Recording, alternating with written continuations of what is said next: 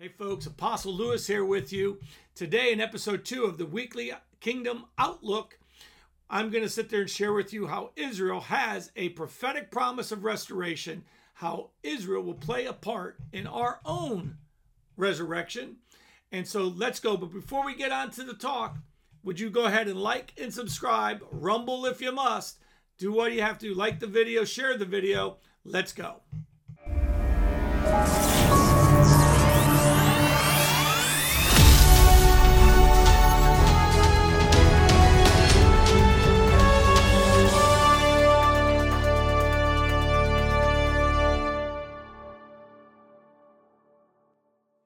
Hey, greeting folks, episode 2 of Weekly Kingdom Outlook, and I started the series last time on dealing with prophetic timetables and stuff like that. Israel is our prophetic clock, and today I want to touch on how Israel has this prophetic promise, Israel and Israelites. We're going to see both of them have a future, but we're also going to talk about that future is the spiritual side of Israel, which is what every Christian has been grafted into. There's a couple of things that I'll get into in another part, but we have to understand Christians have both been grafted into Christ and into Abraham or Israel as well, because they are the covenants, and God has grafted us into them. That's why all the promises, say that with me, all the promises are yes and amen in Christ Jesus. Not the curses of the covenants, but the promises are. All of them are yes, amen. By the way, the curse of the new covenant is the worst of them all. Okay? I mean, if you deny Christ, you go to hell forever. That's the worst of them all. All right. Pull up a cup of coffee, sit down, and let's just go over a couple scriptures. I don't want to take long on these, but I do want to give you some information. Now, one thing that we're going to see in when we're dealing with the covenant with Christ, we're going to see that Christ is going to come and he's going to sit down on the Mount of Olives. It says this, speaking of the Lord, if you go to Zechariah and chapter 14, let's turn there first. And I just got a couple verses. I'm going to read a little long passage in Romans because I want us to see Paul's heart for the Israelites. I want you to understand that the Jews, Israelites, those who don't believe in Messiah, God has not forgotten about them. He has a plan for the generation coming. All right. And it could be right now. It could be in this season. It could be in this hour. But I just want to give this. All right. Let's start at verse 1. Behold, the day of the Lord is coming, and your spoil will be divided in the midst. For I will gather all the nations to battle against Jerusalem. The city shall be taken, the houses rift, and the women ravished. Half the city shall go into captivity, but the remnant of the people shall not be cut off from the city. Now, I believe that one of the days of the Lord was AD 70, or that time frame. It was, we really don't understand how bad it was. And I can go into this briefly here. I'll go into it maybe a little length another time. And you can put in comments, you'd like me to go into that more or something. But if you turn to Luke chapter 4, it's a very interesting part of Scripture. And you know this Scripture probably very well, especially if you're of the Pentecostal charismatic, you believe in praying in tongues, and you're focused on the Spirit. Jesus quotes from Isaiah, and he says, "The Spirit of the Lord is upon me, because he has anointed me to preach the gospel to the poor.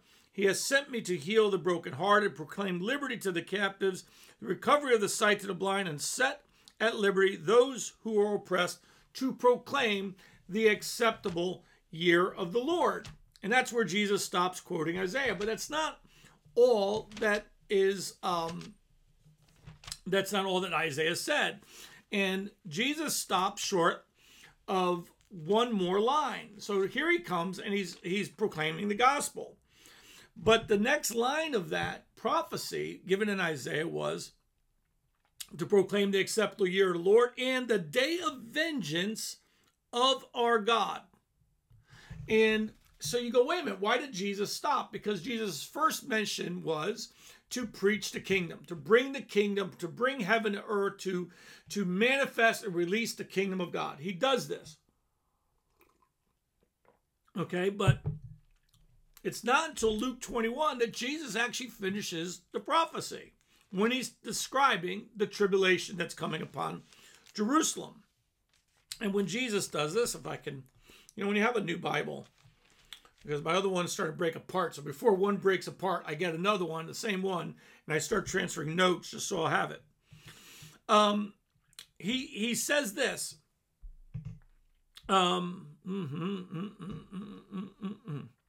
See if I get this right.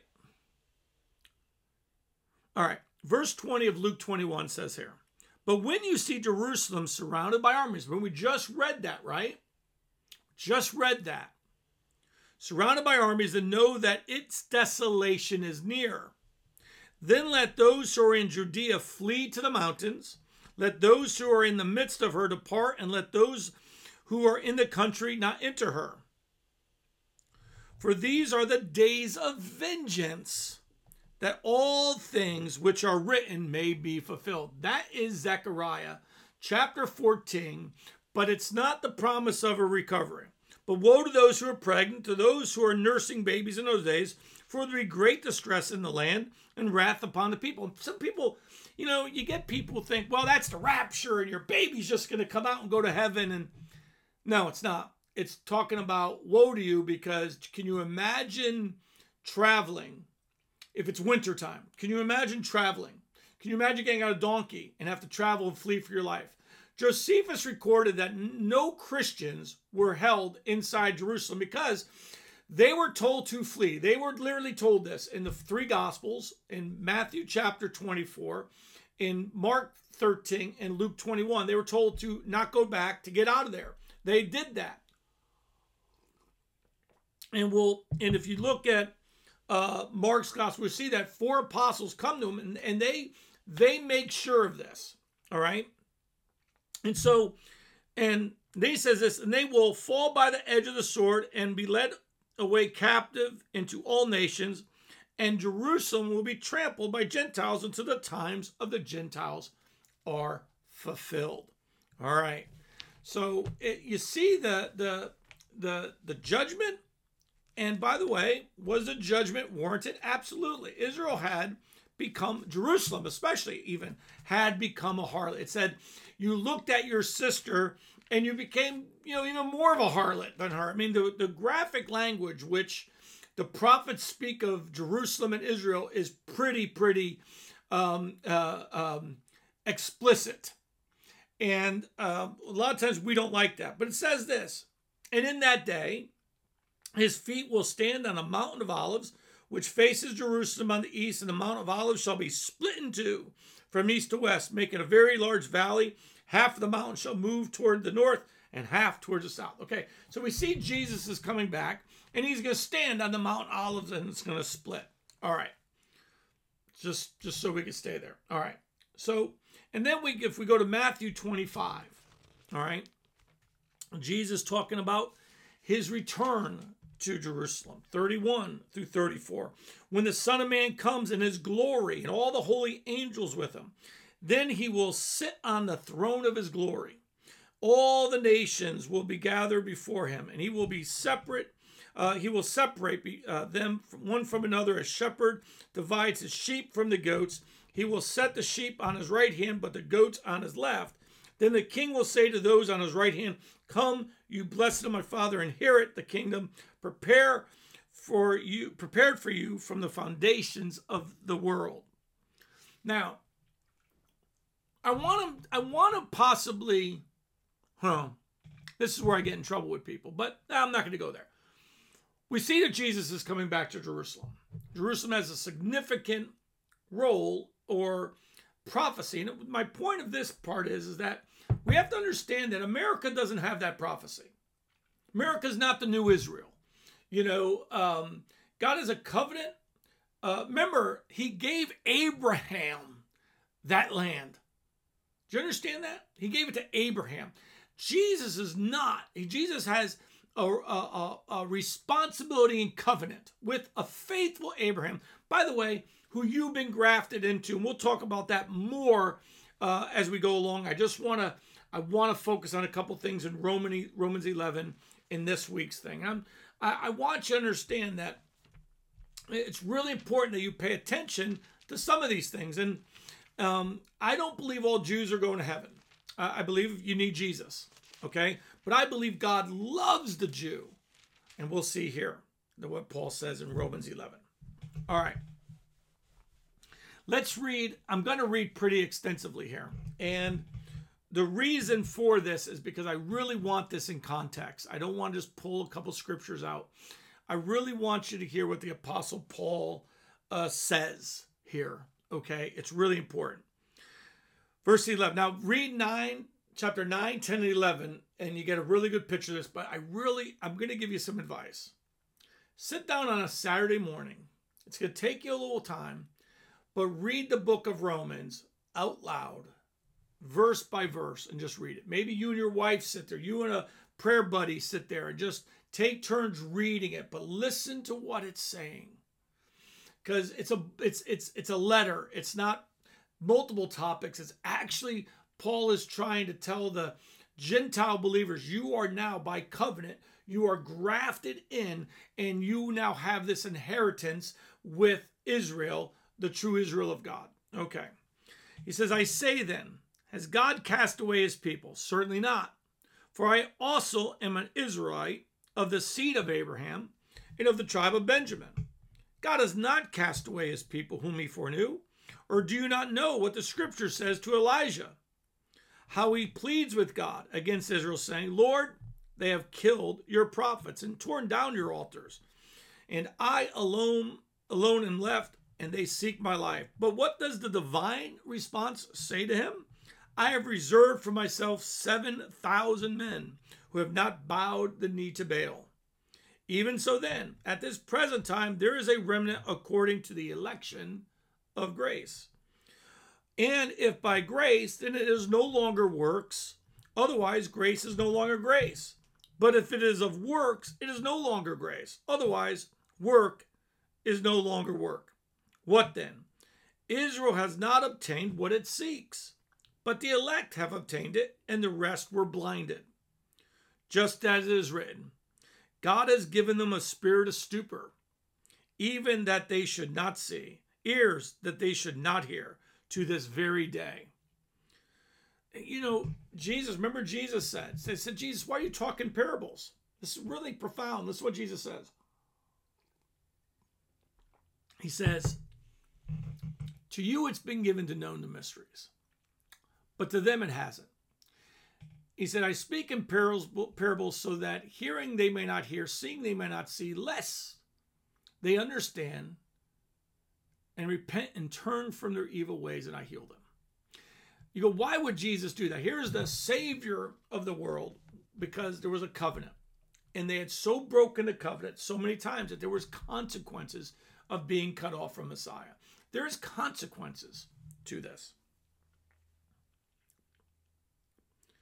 So David says, let their table become a snare and a trap, a stumbling block and a recompense to them. Let their eyes be darkened so that they do not see, and bow down their back always. Israel, listen, I say then, have they stumbled that they should fall? Certainly not. But through their fall, to provoke them to jealousy, salvation has come to the Gentiles. You go, well, wait a minute, I thought he was the Savior of the world. He is. We were just supposed to go through natural Israel in that process. Okay? But Israel broke the covenant. And so natural Israel has now been separated from it. Paul talks about this in Galatians 4, chapter 4, verse 20, 21, somewhere in there. He starts talking about the two covenants. Go and read that. All right. Now if their fall is riches for the world and their failure riches for their Gentiles, how much more their fulfillment? See a little break in it here? Look, if them being disobedient brought riches to us Gentiles, how much more their fulfillment? For I speak to you Gentiles, inasmuch as I am an apostle to the Gentiles. I magnify my ministry. If by any means I may provoke to jealousy those who are of my flesh and save some of them. For if their being cast away is the reconciling of the world, what will their acceptance be but life from the dead? See, I personally believe that there's a great awakening coming to America, but even more important, there's a great awakening coming to the Jews. Greater awakening than we have ever seen, even in America. Jews by the thousands, if not millions, are going to be awakened to the Messiah, and it's going to usher in the King of Glory.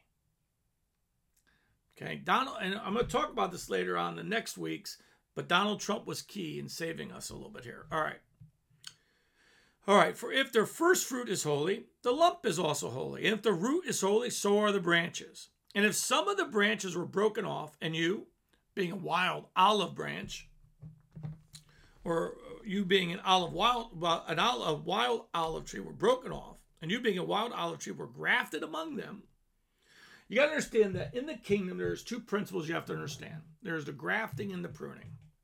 Okay? Jesus talks about this in John 15. Okay? Pruning is a vital part of bringing growth. Okay? It's a vital part. He says, and them being a partaker of the root and the were grafted in among them, and with them became a partaker of the root and fatness of the olive trees. Do not boast against the branches. In other words, don't boast against the Jews. But if you do boast, remember that you do not support the root, but the root supports you. You know what actually supports us? Christ, Israel, Judeo, the Bible, the covenants given to the covenant given to them. Remember, this is a new covenant made to the Jews. We've been grafted in. Okay, how is that covenant facilitated? Through Jesus Christ standing there instead of them standing. Look at instead of in the law, the Jews were on two mountains and they did the blessings and the cursings, and Moses had them, announce both. But in this case, Jesus did it for them, that it would be in his perfect obedience, so you couldn't lose it like you could lose the old one. All right, I'm doing a thing on covenants. I don't want to fully go deep into that now. Okay. Branches, but if you're going to boast, say this: branches were broken off that I might be grafted in. Well said. Because of unbelief, they were broken off. In other words, their unbelief caused a pruning that God said they don't believe, and he pruned them. Okay? And you stand by faith. But do not be haughty, but fear. For if God did not spare the natural branches, he may not spare you either. In other words, don't be haughty, don't be prideful, because he's able to prune a wild branch a lot easier than he was able to prune a natural branch. If he can cut off a natural branch, he can cut off me. Now he's not telling us you have fear of losing your salvation, but pride and unbelief. And this is what he's going to say. Listen to what he says. For God did not spare the natural branch, he may not spare you either. Therefore, consider the goodness and the severity of God on those who fell severity, but towards you goodness, if you continue in his goodness. Otherwise, you also will be cut off. And they also, if they do not continue unbelief, will be grafted in, for God is able to graft them in again. Now, I want you to understand what his goodness. He's talking about faith. Receiving his goodness by faith. If you will continue in that faith, if you will continue in goodness, the goodness of God, which is faith. If I stay there, I won't be cut off. But if I get into unbelief, not sin, unbelief, that's two different things. Okay? Two different things. Someone might sin. I just spilled my coffee, but thank God I'm nothing that's going to get damaged. I'll get it. Sin creates a problem, and this is not a holiness teaching, but it creates a problem because it devours you. All right, let's keep going because I really don't want to go too much longer here, but we got to go through this. For if you were cut off out of the olive tree, which is wild by nature, and and were grafted contrary to nature into a cultivated olive tree, how much more will these, who are natural branches, be grafted into their own olive tree? For I do not desire, brethren, that you should be ignorant of this mystery, lest you should be wise in your own opinion, that blindness in part has happened to Israel until the fullness of the Gentiles comes in. Boy, we saw that in Matthew. Okay? And so Israel will be saved as it is written. The deliverer will come out of Zion and will turn away the ungodliness from Jacob. For this is my covenant with them when I take away their sins. Their new covenant, not an old covenant. Concerning the gospel, they are enemies for your sake, but concerning the election, they are beloved for the sake of the fathers. For the gifts and calling of God are irrevocable or without repentance. We always love quoting that line, but we don't know what it's really talking about. In other words, God has not pulled away the invitation from them. He called them. That's an invitation. He's called them. He has not pulled it away. He has not said, don't come anymore. Sorry, it's too late.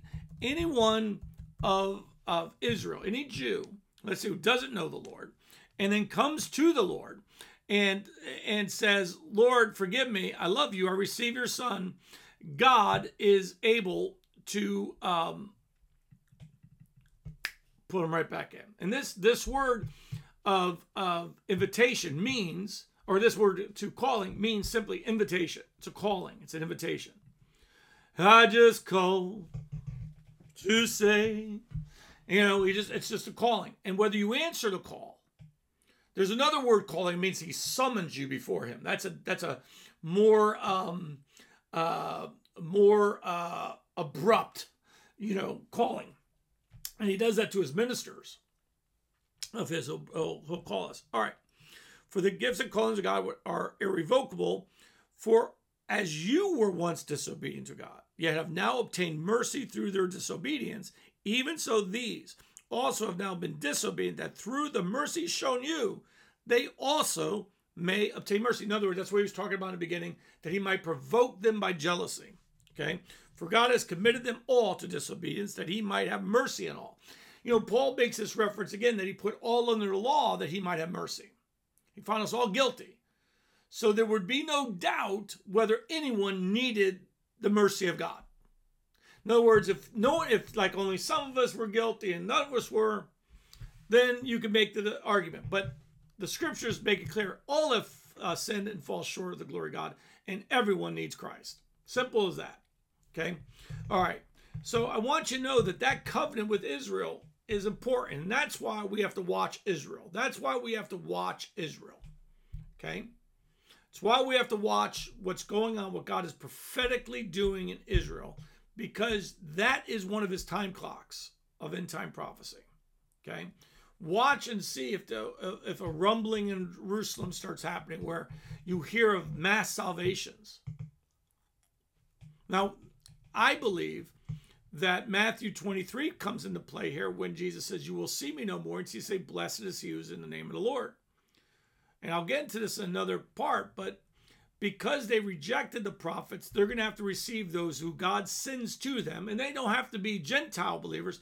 There's a lot of Messianic believers, Christians, who are doing a good job and are now challenging the Jews in Israel to come to Christ. And I believe that is only going to get better. But it's not just Israel. It's around the world. Pray for Israel. Pray for their eyes to be unblind. Remember, it's God. Pray for them to have mercy. God, give them mercy. You gave me mercy, Lord, have mercy. And remember, God blinded their eyes. Satan blinds the Gentiles. But God blinded theirs because of a disobedience to a covenant. And that's in the lesson of covenants I got coming up down the road. But God bless you. I hope this helps you. As we go through this, we still got 9 more of these or so that I'm going to do. And so this is episode 2. So look for those. Hey, do me a favor.